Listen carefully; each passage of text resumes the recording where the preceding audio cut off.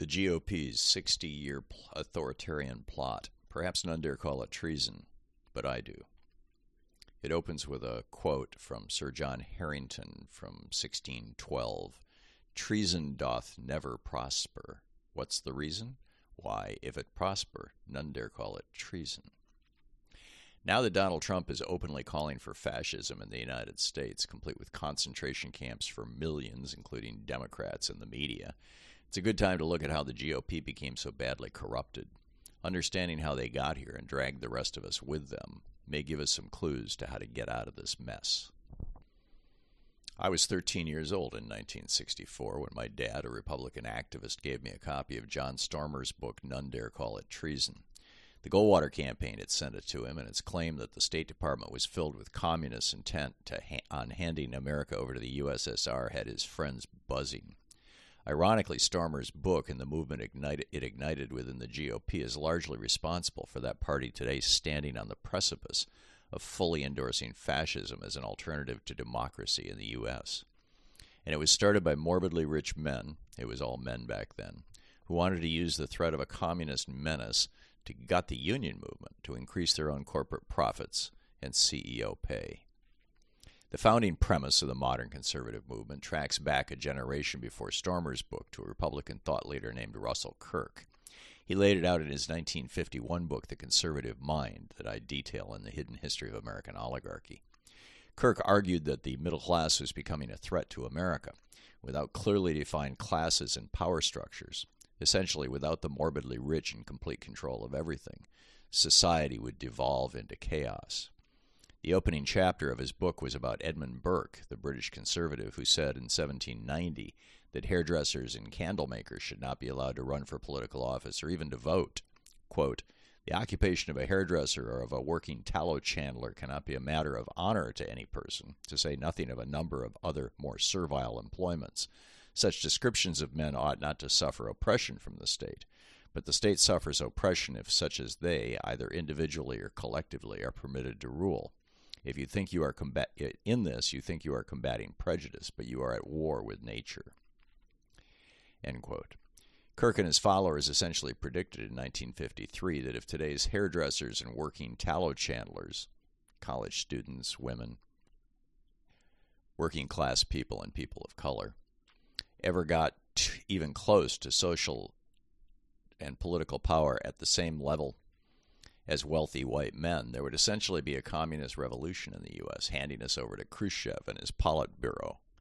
Keep in mind, this was when racial segregation was legal and brutally enforced. The voting age was 21. Campuses were almost entirely all male, and women couldn't open checking accounts or get credit cards without a husband or father's signature.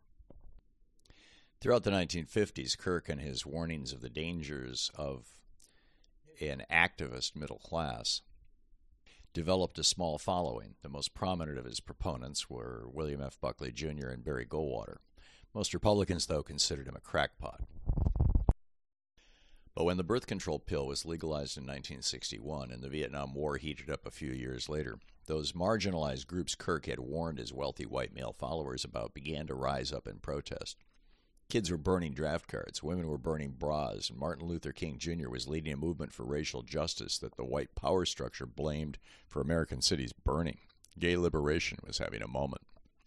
Meanwhile, the Arab oil embargoes of the 1970s had lit the flame of inflation, and unionized workers were striking all over America for wage increases to keep up with the rising cost of living.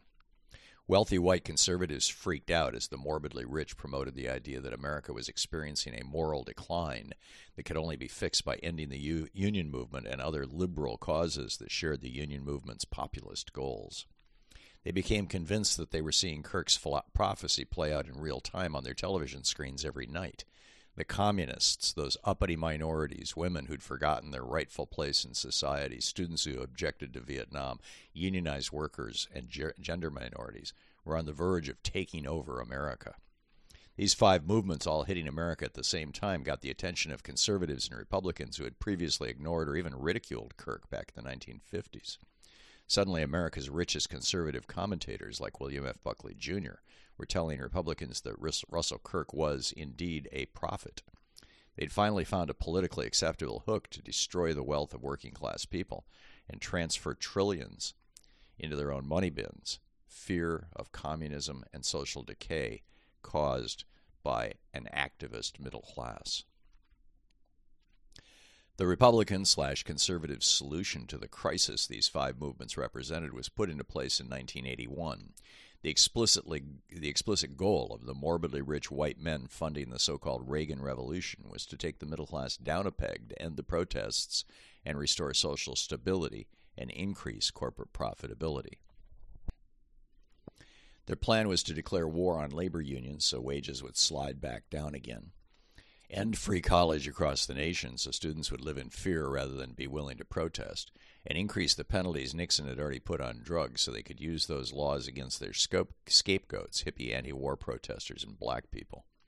Thus, Reagan massively cut taxes on rich people and raised taxes on working class people 11 times. For example, he put a tax on Social Security income and unemployment income and put in a mechanism to track and tax tips income, all of which had previously been tax-free but were exclusively needed and used by middle-class people. He ended the tax deductibility of credit card, car loan, and student debt interest, overwhelmingly claimed by working-class people. At the same time, he cut the top tax bracket for millionaires and multimillionaires from 74% to 25%. There were only a handful of billionaires in America then, in large part because of previous tax policies. The explosion of billionaires followed Reagan's, Bush's, and Trump's massive tax cuts on the rich.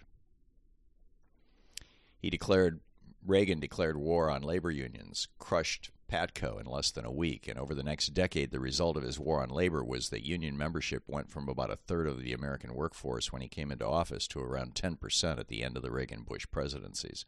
It's just now beginning to recover from its low of 6% of the private workforce. He and Bush handed the moribund 1947 General Agreement on Tariffs and Trades, GATT, which let Clinton help create the WTO, and NAFTA, which Clinton signed and thus opened a floodgate for American companies to move manufacturing overseas, leaving American workers underemployed while radically cutting corporate labor costs and union membership.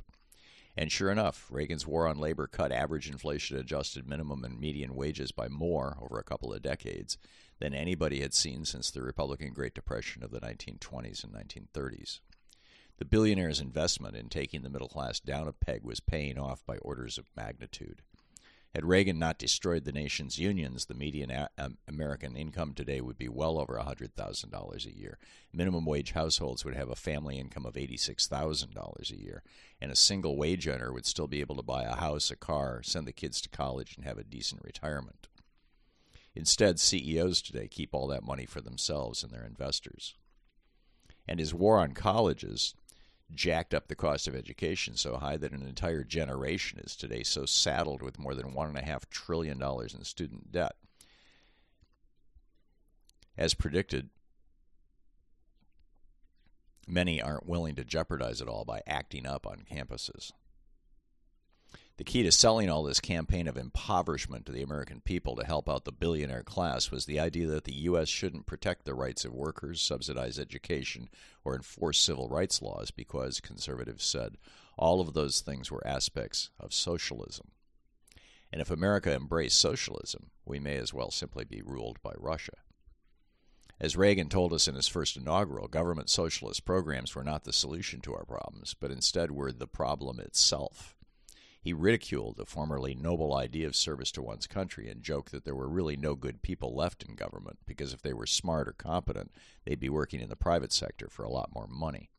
He told us that the 9 most frightening words in the English language were, "I'm from the government and I'm here to help." Throughout the 1970s and 1980s, the billionaires associated with the Republicans built a massive infrastructure of think tanks and media outlets to promote and amplify this message that government supports of any sort for poor or working class people were simply gateway drugs to socialism and inevitably communism.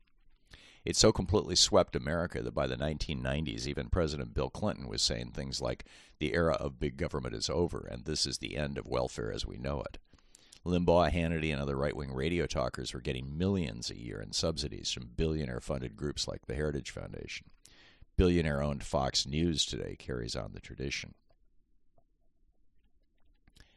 It had been a pretty good scam for the billionaires who owned the GOP and wanted, back in the 1950s, to stop the union movement that was forcing them to share their profits with their workers.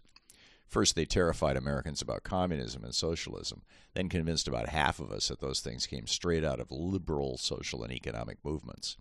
Unions, feminism, acceptance of the queer community, civil rights, minimum wage increases, and even regulation of corporate behavior would, they told us, all lead to Soviet-style tyranny. So, to save America from herself, Reagan gutted the American middle class, transferring over $50 trillion in wealth from working-class people into the money bins of the morbidly rich. By 2016, Americans were starting to figure out they'd been screwed, and that Clinton had been in on it by continuing Reagan's policies and doubling down on free trade, and were loudly demanding change. Into this maelstrom walked Donald Trump, proclaiming himself the savior of the country. In the GOP primary, he pointed out how corrupt his opponents were, particularly Jeb Bush and Marco Rubio, and destroyed them one after the other.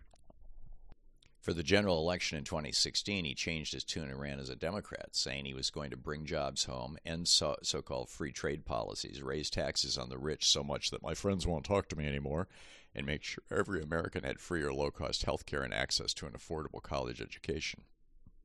They were all lies, something Trump had become adept at during his business career. But they worked and sucked in disaffected workers who knew they'd been screwed but weren't sure who did it to them or why. In the background, though, Trump's secret weapon in 2016 was his relationship with Vladimir Putin. The Russians had owned Trump since the 1980s when, following a vacation in Russia with his first wife, a Czech immigrant whose father was a KGB informer, he first published newspaper ads calling for the U.S. to pull out of NATO and abandon Japan as an ally. The KGB's psychological profile of Trump had determined he was vulnerable to flattery and not much of a deep thinker, so when he and Ivana visited Moscow in 1987, they told him repeatedly how brilliant he was and that he should run for president in the U.S. Much to the astonishment and jubilation of the KGB, Trump returned from Moscow to the U.S. to give a Republican presidential campaign speech that fall in Portsmouth, New Hampshire. He then purchased a large ad in the New York Times, the Washington Post, and the Boston Globe on September 1st, 1987, that questioned America's ongoing support of Japan and NATO, both thorns in the side of the USSR and their Chinese allies. Trump's ad laid it on the line, quote, "Why are these nations not paying the United States for the human lives and billions of dollars we are losing to protect their interests? The world is laughing at America's politicians as we protect ships we don't own, carrying oil we don't need, destined for allies who won't help."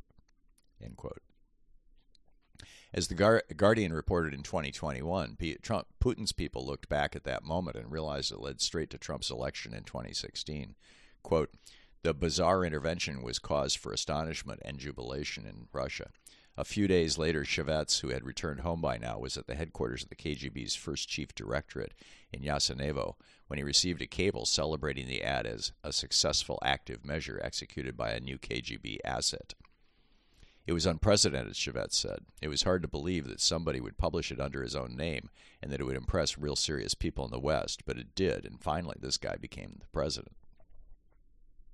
So here we are. We have an open fascist and agent of authoritarian Russia running for the GOP nomination for president. At the same time, he's facing 91 felony charges in our court system, having already been convicted in our courts of rape and fraud. He's promised to turn America into an authoritarian nation like Russia or Hungary, and wants to realign the United States away from NATO and the EU and toward Russia, China, Iran, and North Korea. We are literally facing the authoritarian future that John Stormer was warning us against back in 1964. Only instead of communists in the State Department, it's a billionaire coming into the presidency with the avowed goal of ending union rights and locking up or using the army with live ammunition against those who protect his policies. And it all tracks back to wealthy conservatives funding a project in the 1960s to scare Americans about socialism and communism so they could stop the union-fueled growth of wages that were cutting into their profits. Perhaps none dare call it treason, but I do.